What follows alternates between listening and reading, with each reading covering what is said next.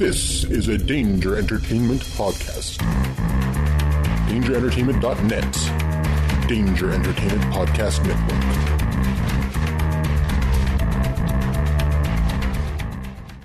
Do you ever wonder when Spider-Man goes to the bathroom if the toilet paper sticks to his fingers? Do you ever wonder why Superman wears his underwear outside of his pants? My name is Imran. My name is Anthony. He's the Jock. And he's the Nerd. And we're your hosts for the Jock and Nerd podcast, where we sometimes try to attempt to answer these questions. This is a full spoiler podcast, and we swear a lot. Check it out for awesome geek news, interviews, and comic book reviews. Visit jockandnerd.com. We are your superhero TV, movies, and comic book culture curators. Boom. Jockandnerd.com. Jock and Nerd.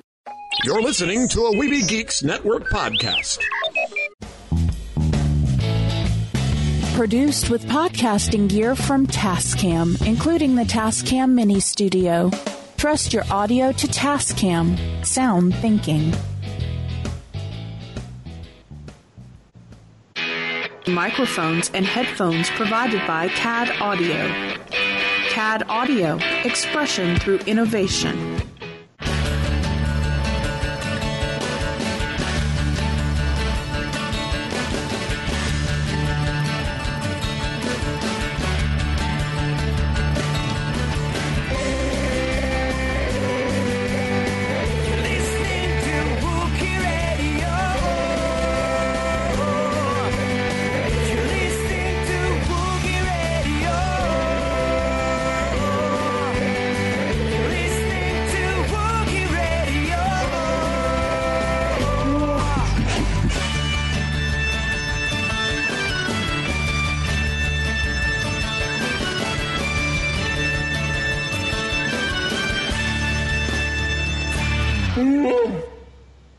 And welcome to another episode of Wookiee Radio. It is the Smugglers 3, Derek, Kent, and myself, Mike. How you guys doing? All right.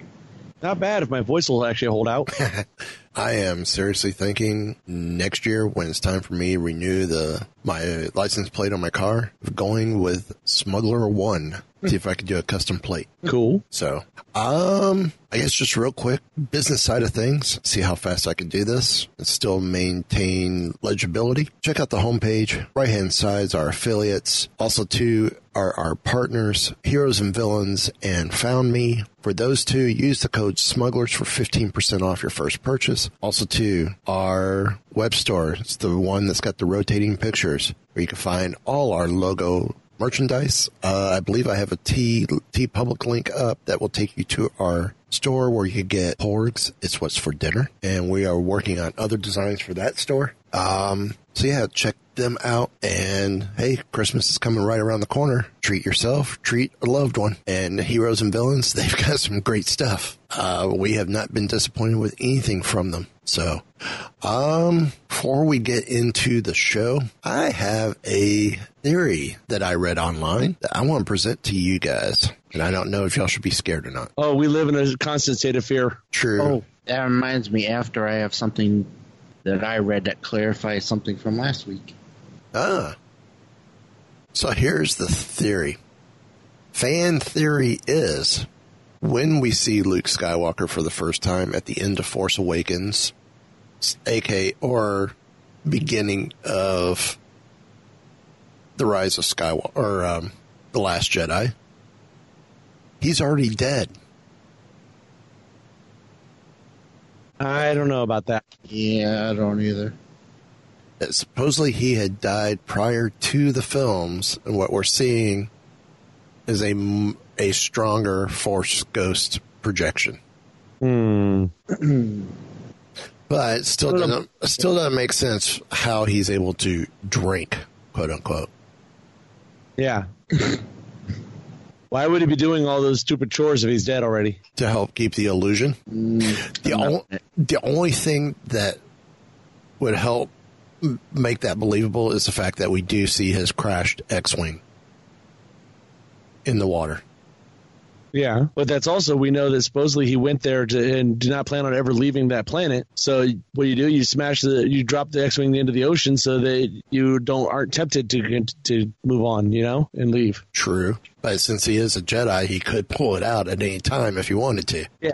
So, theory's interesting. just like my theory that he's still alive at the end of Last Jedi, there's lots of holes in it. Yeah.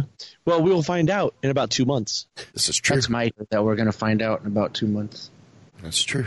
So, let's go ahead. Well, before we do that, That's right. Yeah, the clarification. So last week when we were discussing the trailer, we couldn't figure out the part where they were destroying the statue.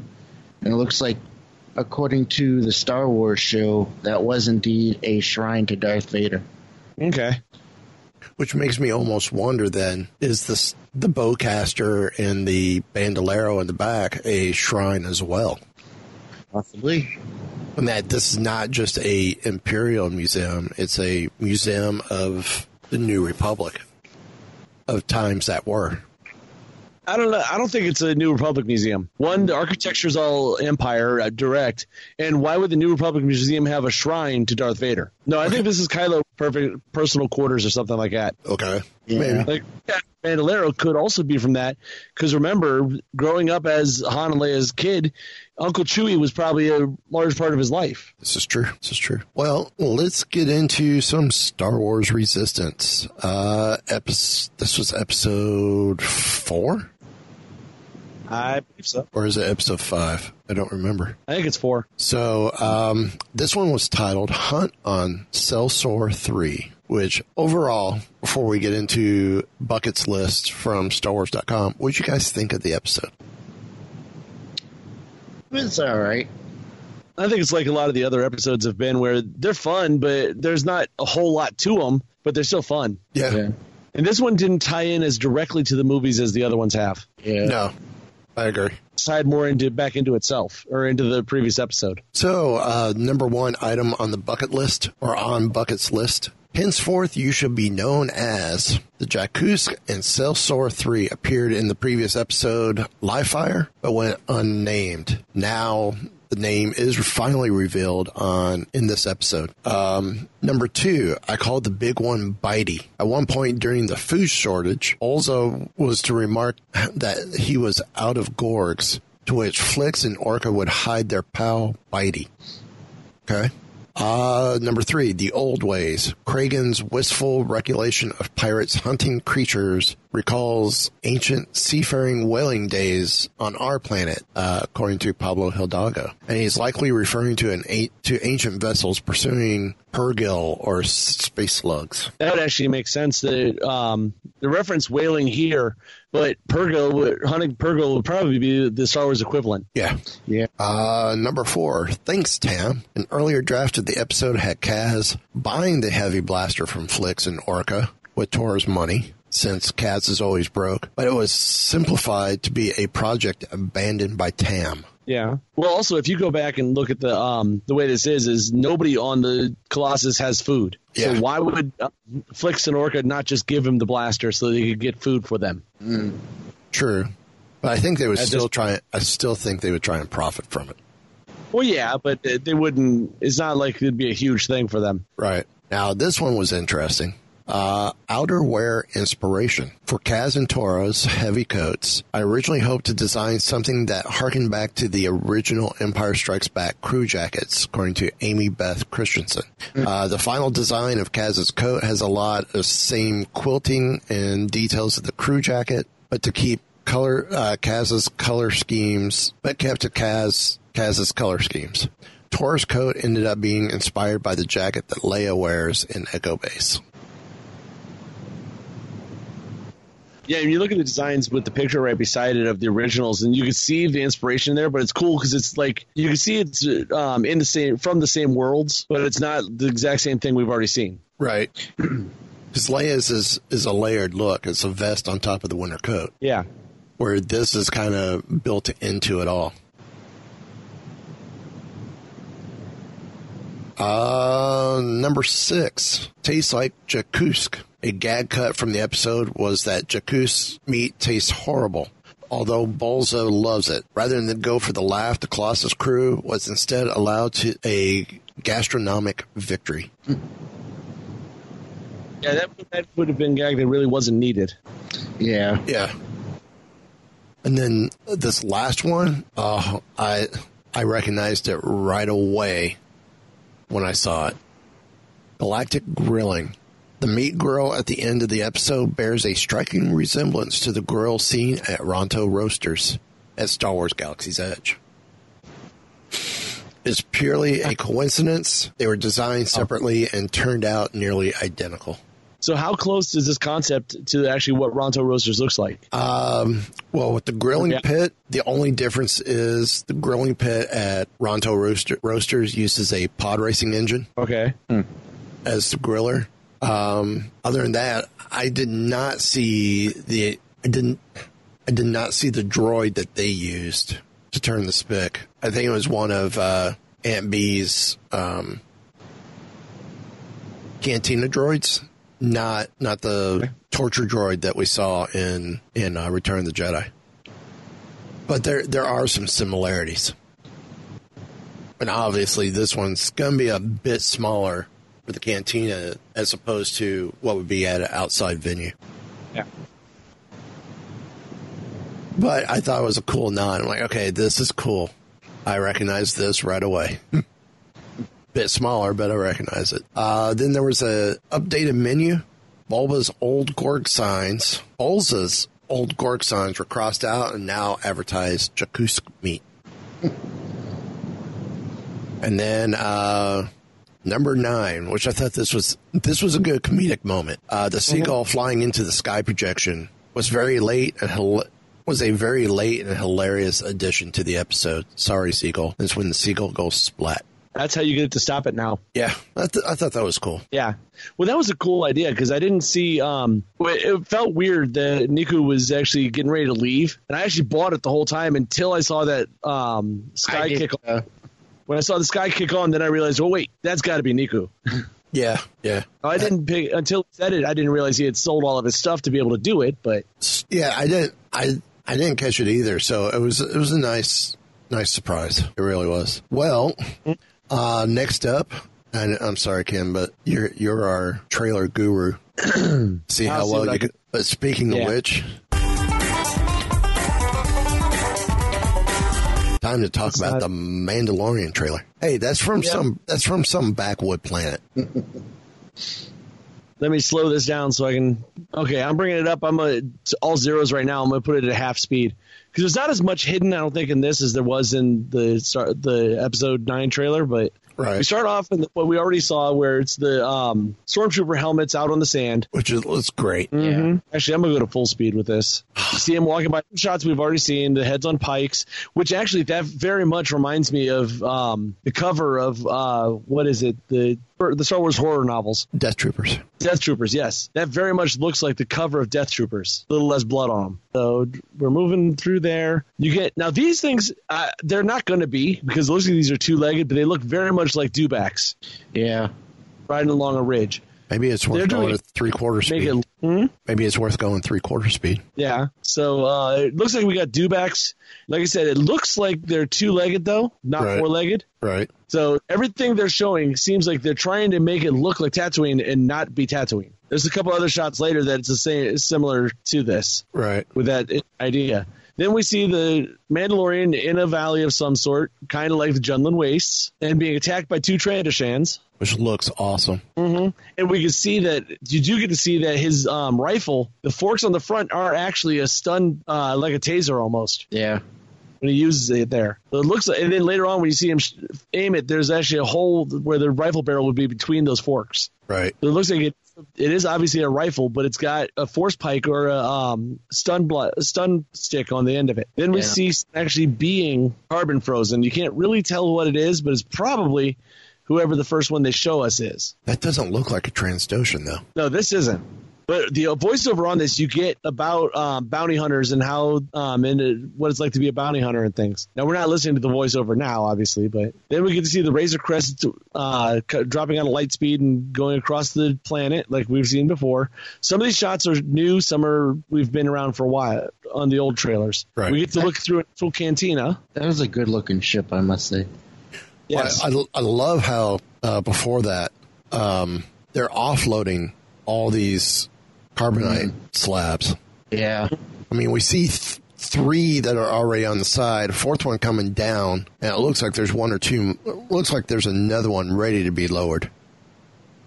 Well, you remember there was 4 or 5 of them sitting there when we see it in the shot before. Yeah. Well, obviously this was a gang of people or something that he took down. Actually, let me zoom back just a little, see if I can count how many slabs are here. Looks like it's good. Yeah, there's 4 of them standing there. So if you go back to that other shot, Right. So we go then he back moves in- to the cantina. huh? Yeah, we see him in the cantina, and the awesome thing is right front and center, you see a Rhodian. Mm-hmm. So we're going to see people we recognize, or at least aliens. Yeah, that's one thing I like about what I've seen of this series so far. We get to see some familiar aliens and such. Mm-hmm. And some of this, I think, the footage from this, I think some of this is actually from the D23 footage that they didn't ever release. Could be. All of us have obviously seen already, but when we get shots of everybody watching him, then he moves into the back to where Herzkov's room with all of the stormtroopers. When he leaves, he basically takes out everybody. Now, That's great. let me go back just a second. The guy that walks out behind him, I can't tell if he's in binders or not. I don't know if that guy's a prisoner. I can't tell. Well, this is another one. In 2 weeks, we'll know. It looks like he might be, but it's hard to tell. You only see a split second. Next, we see a kid looking up and lifting his hand at someone. It looks like the way they're framing this that he's actually trying to shake the hand of Mandalorian. But those robes almost look like Night Sister robes. Yeah. Does he have a webbed hand, or is it just the way he looks? I think it's just the way they look. Hang on. Might just be the angle or That something. might actually be a webbed hand. Yeah, it's hard to tell for sure. Yeah, let me slow down a little bit more. No, there's something going on with that hand. I think it's just the camera angle. I guess we'll have to wait for 2 weeks to find out. Then we see an explosion in a new ship that we've not seen yet, but this is another one that looks like it's in that Rise of Skywalker trailer. Some people were saying it looked like an old droid drop ship. Yeah, kind of, yeah. So I've seen some headlines somewhere about seeing prequel droids in this trailer somewhere. That does almost look. That's why it looks so familiar. It looks like a droid dropship almost. Yeah, when you go to the next scene. There they are. Yeah, those are super battle droids behind these people. Yep. Oh, That's cool. That we're seeing prequel stuff. Very interesting. They'll get past all these words. Loves the squid face being dragged back in. Yeah. And which, if you've seen the footage from D23, you know what happens after this. And this one creature looks similar to what we see on Geonosis. Yeah, I was wondering if it's not another form of a reek. Yeah, maybe. Yeah. One that's kind of like a rhino. Because the Ackley is the spider-looking one, or the crab, and the next two was the saber-tooth tiger-looking one. Right. It's This funny. definitely looks like wild reek. So, what was that, Mike? The Ugnaught, supposed to be who playing that? Nick Nolte. It almost looks like Nick Nolte. Yeah, it kind of does. We get some speeder bikes to cross the sand. Lone Mandalorian, basically pushing the whole lone gunman idea. Then, wait a minute, let me back that up. Where the Razor Crest is getting chased by something. On that, does that ship behind look familiar, kind of? Another Yeah. prequel, possibly? Looks like a vulture droid. It does. Yeah. Well, I'm seeing yellow on the cockpit area. I was wondering if that's possibly a Naboo starfighter. No. I don't think so. It definitely looks like a vulture droid. Okay. Well, I think we're going to see more prequel stuff than people are expecting. I think so, too. Then we get a shot of Carl Weathers' crew. Yay, Carl Weathers. In Gina Carano. Lots of shots of the Mandalorian walking across the desert by himself. Without a horse with no name. Mm-hmm. We get a look at IG-11. I love this character. That's going to be awesome. To It see is the this, same pretty scene, but to see this type of droid in action doing something. yeah. That's the Very best cool. part. Yeah. Which is in action in general, because remember, the IG-88, all we saw was him standing there. He never Right. actually moved. Yeah. So the next thing we see a woman with the Mandalorian. It looks like this is going to be a love interest of some sort, because it looks like she's about to remove his helmet. No. You know, helmet at some point. No. I want to get keep him Gina a man of mystery. Yeah. Well, you Well- know, Corona of firefight, and this other guy with the third blaster on his shoulder is kind of cool. Yeah. Do you, does that look at all familiar to you? Which one? The guy with the blaster on his back? The actual blaster on his back? Possibly. Hang on. I believe, if I remember correctly. It looks like a regular handheld blaster. It doesn't look like it's actually part of the suit. It looks like the suit is holding it or something. Hold hold on a second. There was I want to say it was Dash Rendar. Had a backpack that had a blaster on it. I don't remember. Or maybe it was just the toy. I don't remember. But I've definitely seen that before. A backpack with like an arm and a blaster that comes out. Okay. Well, we do see in the next shot that this Mandalorian has a lot of the same armaments that Boba Fett had, because he has the wrist shooting cable, which we saw earlier with the Quarren, but also he's attached to a TIE fighter and flying through the air trying to catch up to it, which with that Imperial what's that guy's rank? Is he a lieutenant or what was he? I don't remember. Like a colonel? Well, he's inside of the TIE fighter, which is cool because you don't usually get to see the hatch of a TIE fighter. Well, the other cool thing was, too, that that looked almost reminiscent from the whole... from Clone Wars. Death Watch, how the Mandalorians reacted during Death Watch. Oh, okay. When they would bring the ships in, and even during Rebels, how they would use the jetpacks to fly, and then here's a ship, let's try and attach to it. Yeah, I thought that was cool. I wonder if he have a jetpack.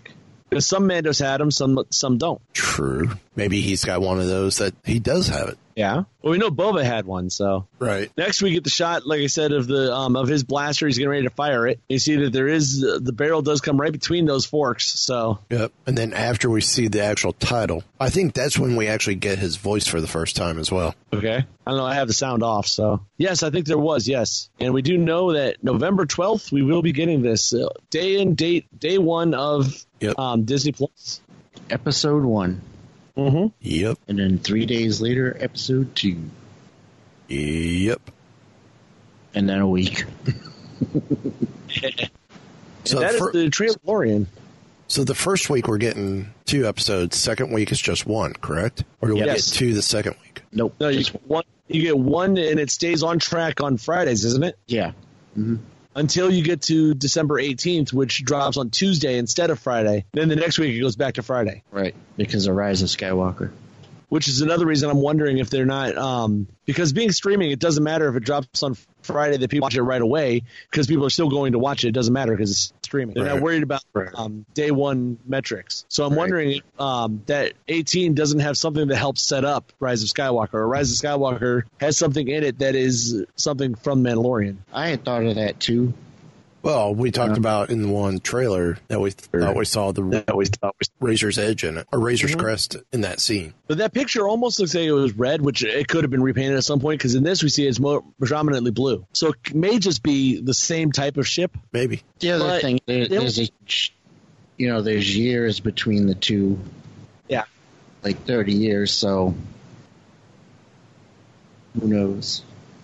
I'm assuming it's the same ship, because ships like this in Star Wars, usually when they're used, they're specific ships that are known as like Slave One. They've never shown anybody else that has a ship that looks like Slave One. Right. The Millennium Falcon, we talked about it in books that the Corellian Light Freighter was there. We've really not seen any that are not the Millennium Falcon. The ships that are the ships that people know, they don't usually put more than one of those in the universe. So now in the books they did all kinds of stuff with having other freighters that were identical to the Millennium Falcon almost. But that was in the old EU. Right. Well, according to StarWars.com, here's some 6 things we should be excited for from this trailer. 1, the majestic Blurg. That's the name of the creatures that are carrying the rider into whatever. Okay. They're called Blurgs. B-L-U-R-R-G. Transdoshans in action. Think 2 Transdoshans can take on the Mandalorian? Think again. They think they can. The Razor's Crest cargo, a carbonite-encased quarry can be seen gliding down the ramp of the masked warrior ship, effortlessly floating toward a row of similar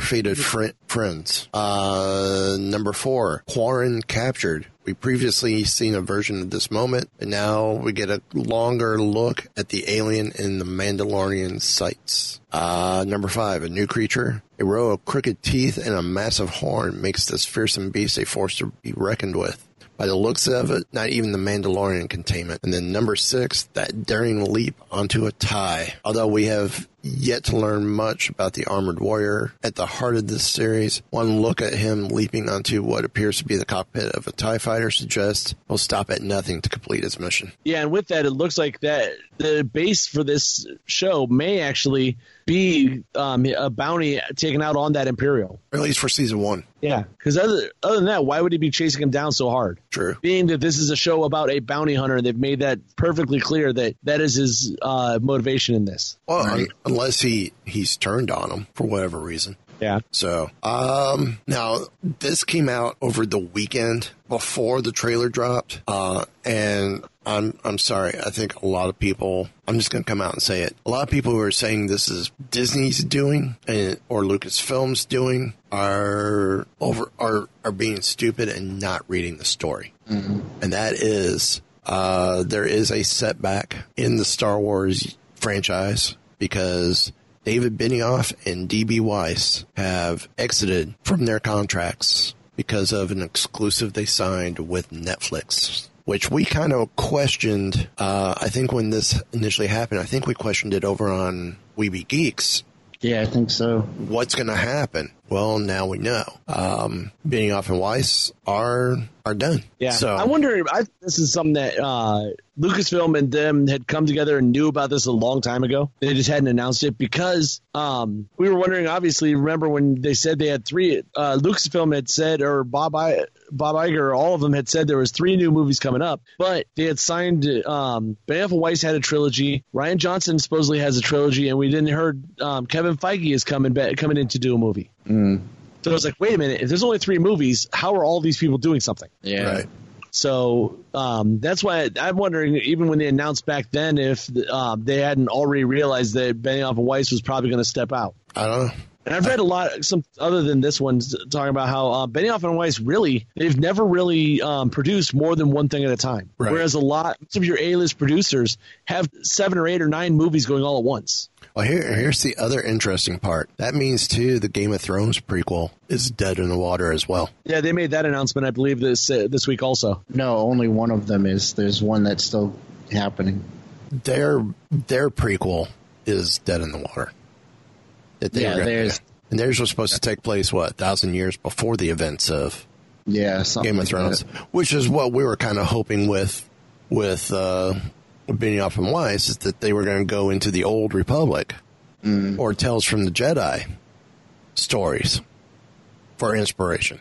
We may still get that. We may, but it's not going to be from them. Yeah, well, we know Rian Johnson said, even when they first announced this, that he's going into somewhere that's never been explored and with characters we've never seen. Okay. Now, Dave Filoni moving more into live action, also helping out with the Mandalorian and things. Maybe he's going to help with Johnson and take a bigger role in the story group, which we've been asking for years. True. Now, we haven't got to it, but the Kevin Feige information is interesting about this also, that things are not happening like we expected, possibly. Yeah. Keep hearing myself. I am trying to find the second half. It's towards the end of the article from Variety.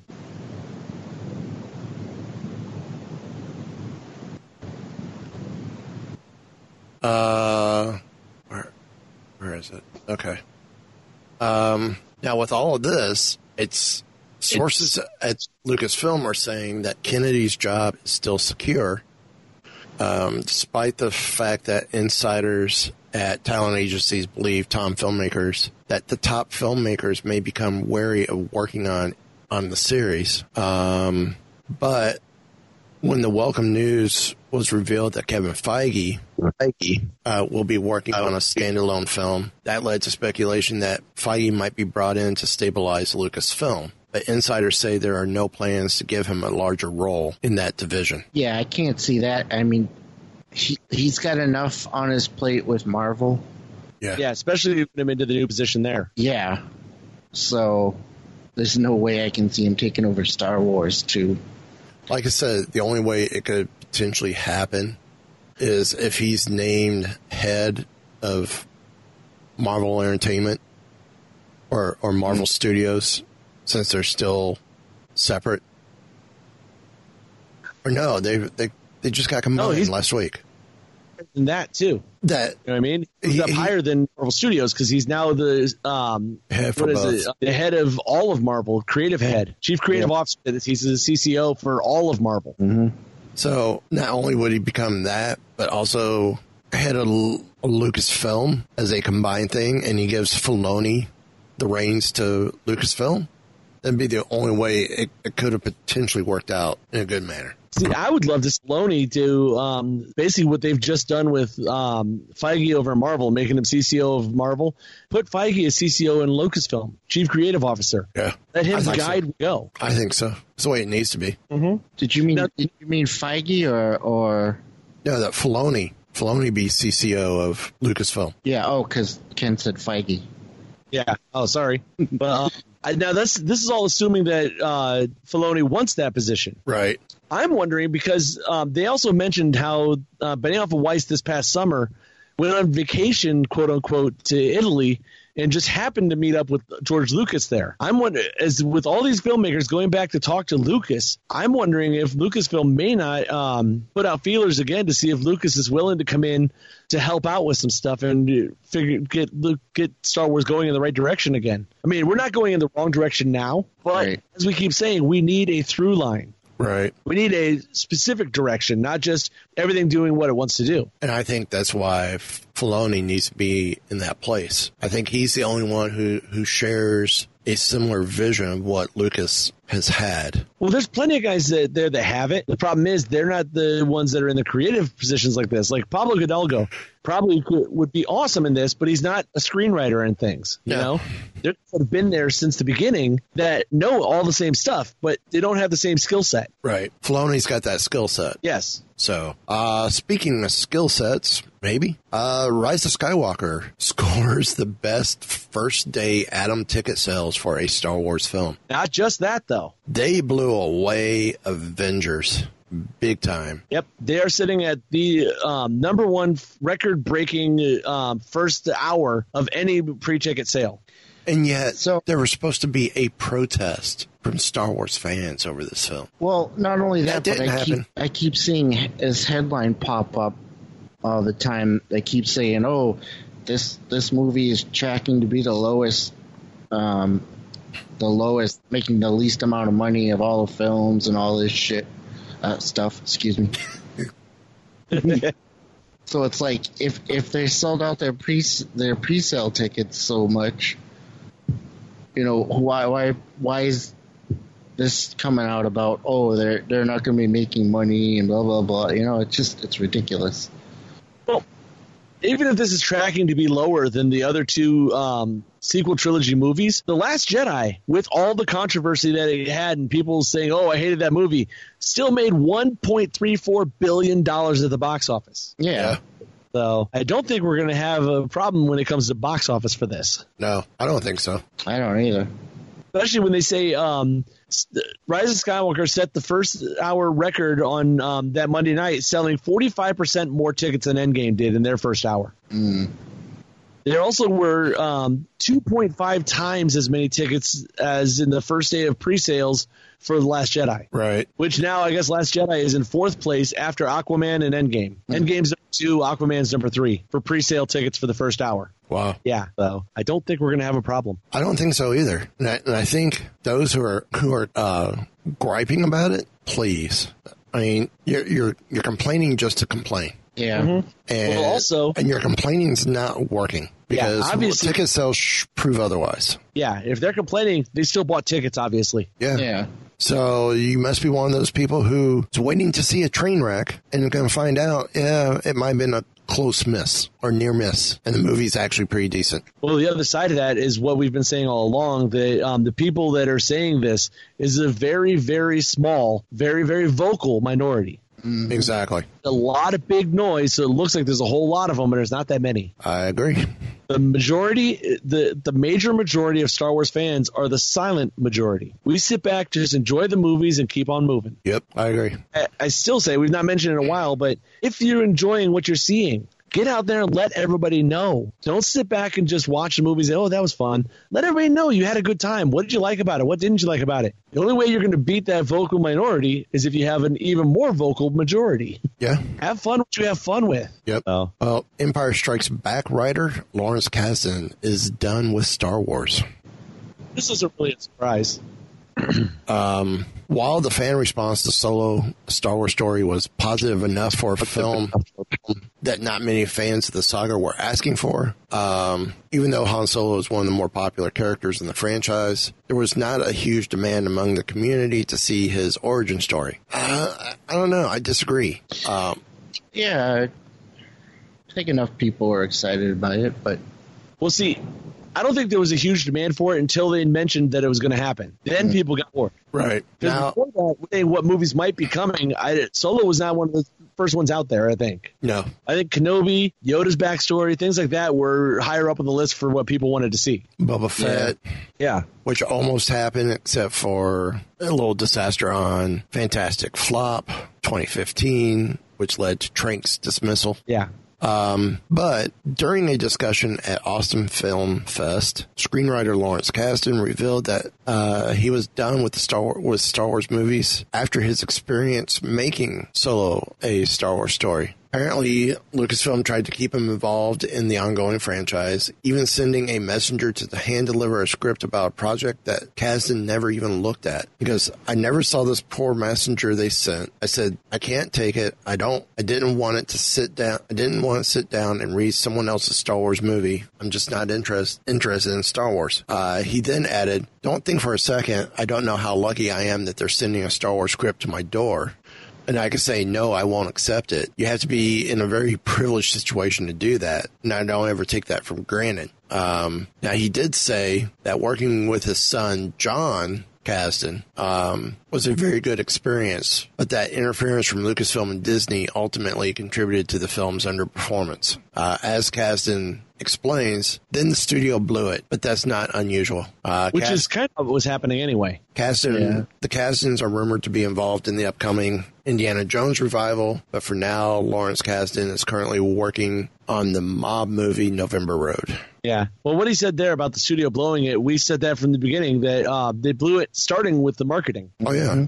They started the marketing way too late. Well, and also... The movie to Last Jedi. Also, too, just like with Galaxy's Edge, when they decided to release it, they blew it there as well. Mm-hmm. Yep.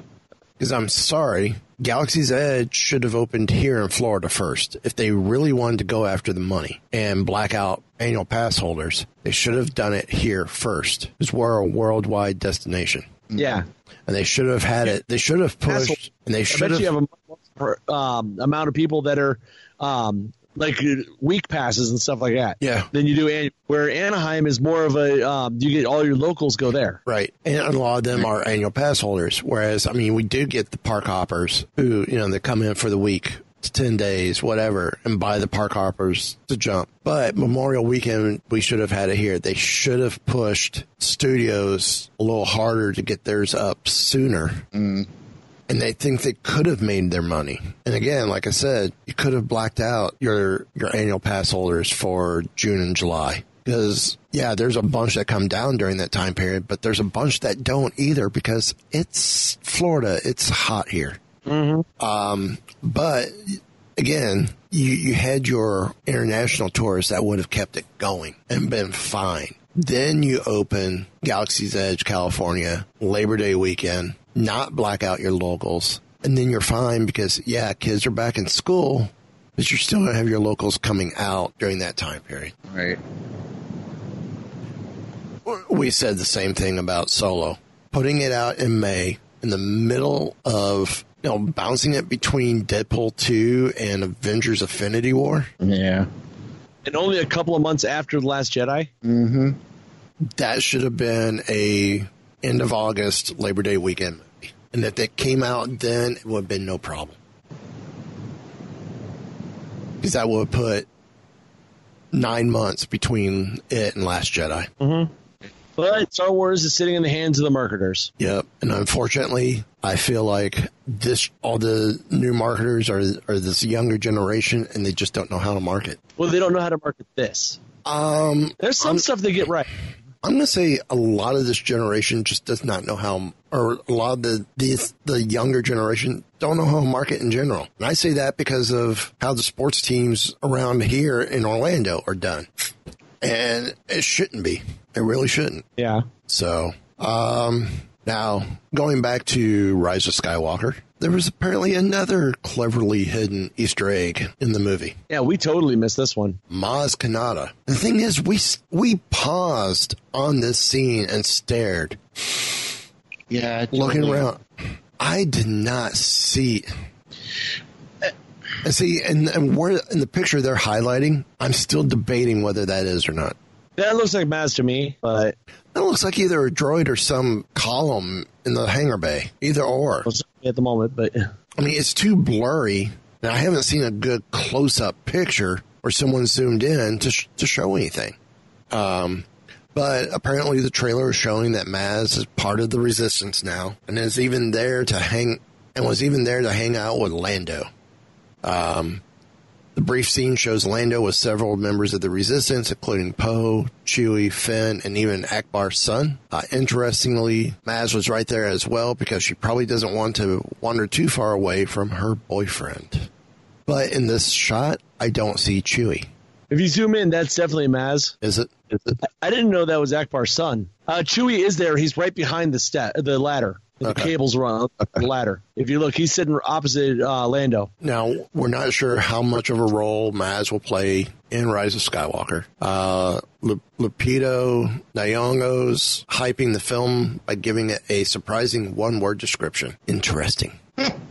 That's her description. Well, yeah, this one's going to be interesting. Take it as you will. I have only that word, honestly. Yeah, I have nothing else. So, curious to see where she goes. To the Keepers of the Fringe. This week's word is provocative. Ooh.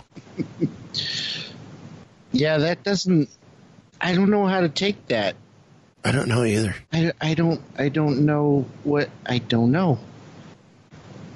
Well, I will say, I'm going to have you take this next one, since you're our gaming guru. I'll let you cover the launch trailer for Jedi Fallen Order. Right. So I'm very excited for Jedi Fallen Order. I've already got my pre-order going. And we have seen some gameplay footage. No. Previously released, that was leaked out, and it looks like it's going to be awesome. I'm hearing an echo. Yeah, and we'll just talk. It's the First Order trying to mess with us. Yes, apparently. But anyway, so we got an official launch trailer for Star Wars Jedi Fallen Order, and it starts off amazing. First of all, this particular trailer is Xbox. I will be playing our PlayStation, but anyway. So we start off with the main character, whose name I'm blanking on now. Cal Kestis. Yeah, Cal Kestis. He's standing in, I don't know, it looks like a jungle or something. He's got his droid on his shoulder. I love that droid. I want a droid like that. Yeah. That will ride on my shoulder. That's awesome. And all of a sudden, out from the darkness, we see an Inquisitor. A nice, big behemoth. Apparently named the Ninth Sister. Excuse me.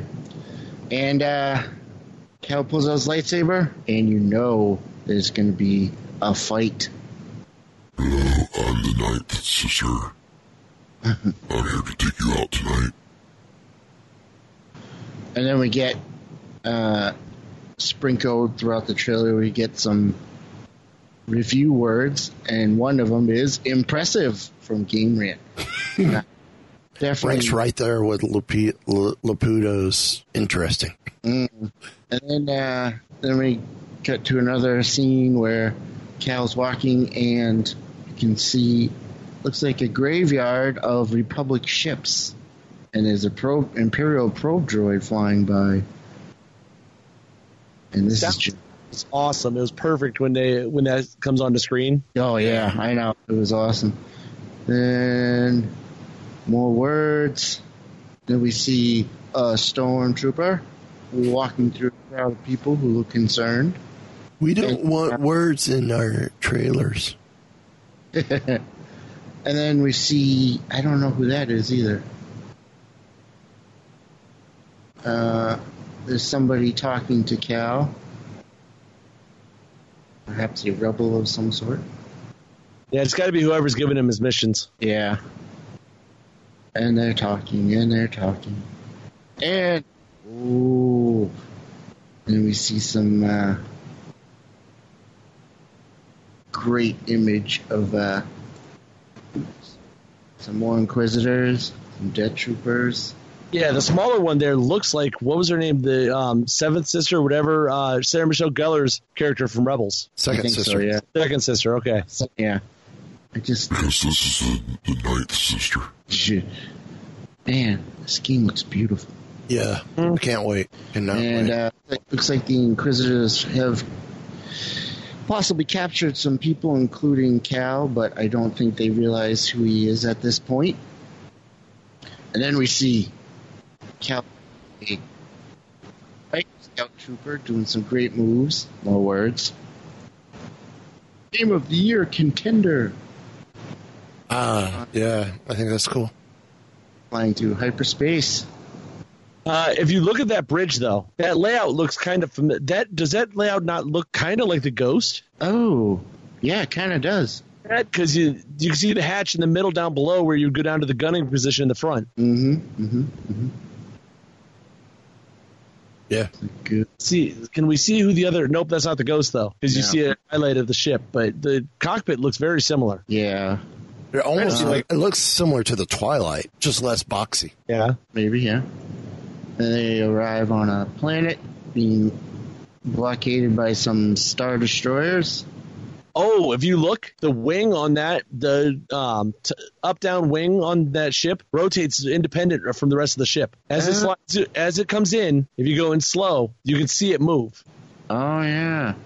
Which would be another thing that would be similar to the Twilight. Interesting. Right. I'm sorry, provocative. You guys should do that like Pee Wee Herman used to do with the word of the day where everybody screams if you say it. We actually were thinking of doing that, but we haven't done it yet. We talked about it, though. Then next we see Cal arrive at some sort of temple, looks like, on another jungle planet. Ooh, and then some sparks and stuff. And we see... That is definitely a Night Sister. That's what I was going to say. That's got to be a Night Sister. And she's not happy about him being there. Oh, and then we move on to a fight. Another fight, some more fighting mechanics, some great moves. Looks like you're going to be able to do great moves with Cal. Yeah. And these are actual gameplay footage, so it's not that much lower resolution than the cutscenes. No. You definitely see a difference, but it's not that big. No, yeah. It's really cool. There's a good look at that ship. Yeah, and you're right. The wing completely goes to the side when it lands. You know what? They're not showing the front of that ship. That may be the Twilight. Maybe. Yeah, but they're definitely not showing it from the front at all. The only thing that keeps me from saying it's the Twilight is it doesn't look as boxy as the Twilight was. Yeah. Well, you gotta also think the difference in the animation style. Yeah, maybe. Yeah. And more words. Absolutely killer lightsaber combat. That's what I'm waiting for. We don't want words in our trailer. And then we get another scene of Cal fighting a Night Sister. Inquisitor. That's going to be fun. And then he's fighting an AT-ST, dodging its blasts. Which is interesting because earlier we see the Victory class Star Destroyers, the Clone Wars Star Destroyers, but this is an Imperial era Scout Walker. Mm-hmm. which means probably brand new too. And then some deflecting laser blast with his lightsaber, and then what's this? Looks like you get to pilot an AT-AT at some point, perhaps, as you blow up another AT-AT. Then more talkie. Cal picks up his droid. I love that droid. I want that droid. It's using him to like a zip line. Mm-hmm. What was it? The ninth sister again? Another sister? Oh man, that is good. Very handsome sister. That's good. That actually scares me a little. That fight. And then the title, Star Wars Jedi Fallen Order. Very cool. One thing droid is, it's a Star Wars game because you have to have a little droid that rides on your back. They did the same thing in Battlefront 2. Yeah, I love it. I love those droids. I want one. I'm so hyped for this game. I cannot wait. Still nothing that says when it drops. It comes out November 15th. 15th, I think. What was that? November 15th. Yeah. Okay. I'm still waiting to see. I think Dio's going to ride on someone's back. He's small enough. Very I don't cool. know if that's possible. With his giant little weight in the way. It may be possible. Maybe. BB-8 has a little trap door that Dio rides up inside of. So it's into a giant hamster wheel. Well, apparently, contest if you want to get into it, but these are cool books. It's from Star Wars Newsnet. They're giving away 2 books from Insight Editions. It's Rebel Starfighter's Owner's Workshop Manual, which I have the Death Star one. I want the one for the Falcon. Because it's all your starfighters and stuff. Yeah. And Star Wars, a Merry Sithmas pop-up book.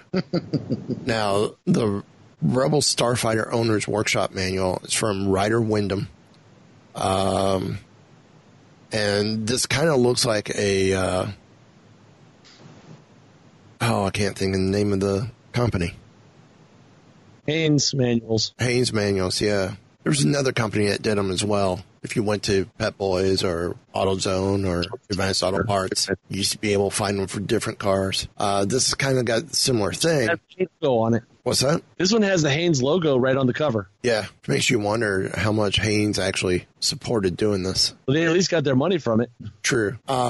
Just like the other books, these present a history of the different starfighters that served the Rebel Alliance and the Resistance. It includes design, origins, production, and modifications for each starfighter. It's fully illustrated with numerous photographs, schematics, and exploded diagrams, and computer-generated artwork by Star Wars vehicle experts Chris Reef and Chris Trevis. Text is by writer Wyndham, author and co-author of more than 70 Star Wars books. This Haynes Manual is the most thorough technical guide to Rebel starfighters available and is authorized and approved by Lucasfilm. The second book is the Merry Sithmas pop-up book. An enchanting journey through the galaxy. Star Wars Merry Sithmas pop-up book includes removable paper pieces, more than 24 stickers, and a step-by-step instructions to construct and color holiday-themed 3D pop-ups. Each pop-up is easy and fun to build, from Darth Vader and a gingerbread Boba Fett to Chewbacca and a collection of caroling porgs, plus more, for the ultimate Star Wars holiday celebration. So go check out StarWarsNewsNet.com to find out more about their contest. And that brings us to the Smuggler's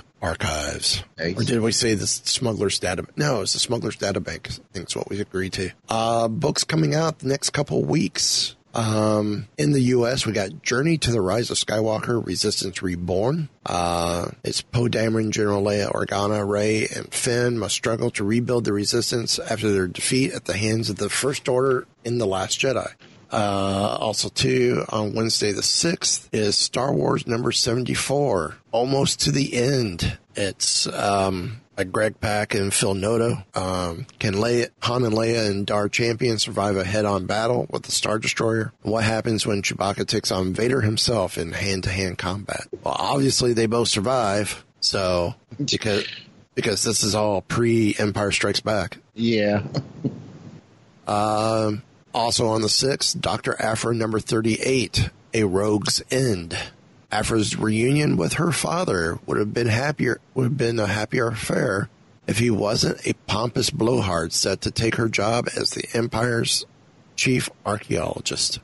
But what issue is it on? One more time. Do you remember what issue it's ending? Is that the final, or? I think 39 is the final episode. Final issue. No.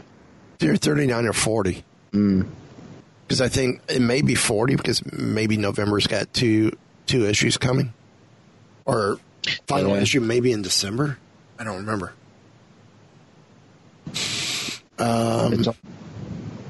We also have Star Wars Fallen Order Dark Temple number 4, which apparently is a weekly mini because it's been coming out weekly. That comes out on the 13th. Also on the 13th is Target Vader number 5, which is part 5 of 6, which we see Valance, who we saw from the original Marvel series. Now he's part of original canon. But if you've read Solo Imperial Cadet, Valance was one of Solo's flight crewmates. Right. And he is the reason why Solo was kicked out of the academy, because he went back to try and save him. And also on the 13th, Star Wars Adventures number 28, Journey to the Rise of Skywalker. And then Star Wars Adventures volume number 7. It's the graphic novel. And from there, I'm going to leave it there. On the 27th is Dr. Aphra number 39. And then December 11th is Dr. Aphra 40, which is the final. So, and then on the 18th, then the following week is Empire Ascendant, the one-shot, which supposedly she dies in. Fair or not. We shall see. We shall see. So, any final thoughts? Nope, I got nothing. I have one here quickly that Ewan McGregor was actually talking about, I believe he was out talking for Dr. Sleep, but he did confirm that originally this Kenobi series that we're getting was supposed to be a movie. And they did change it after Solo was released. Which everybody, remember, it had leaked out that they were getting ready to do a Kenobi movie. Right. Well, the plans did change after Solo, and they reworked it into a 6-episode series. So we're going to get 6 one-hour episodes instead of 1 2-hour movie. Okay.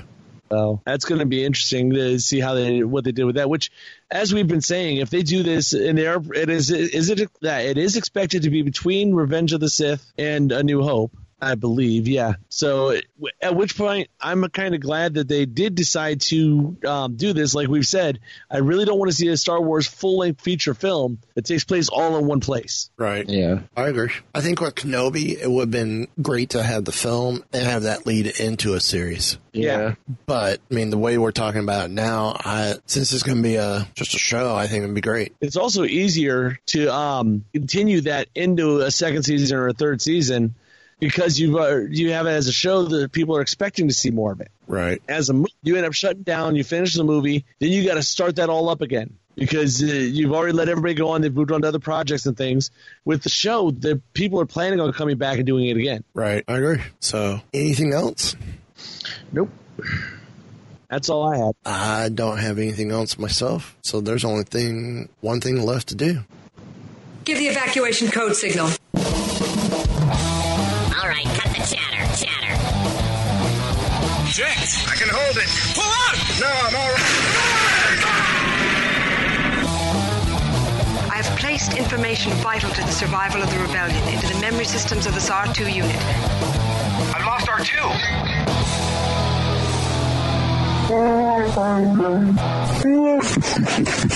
Your weapons. You will not need them. Only what you take with you.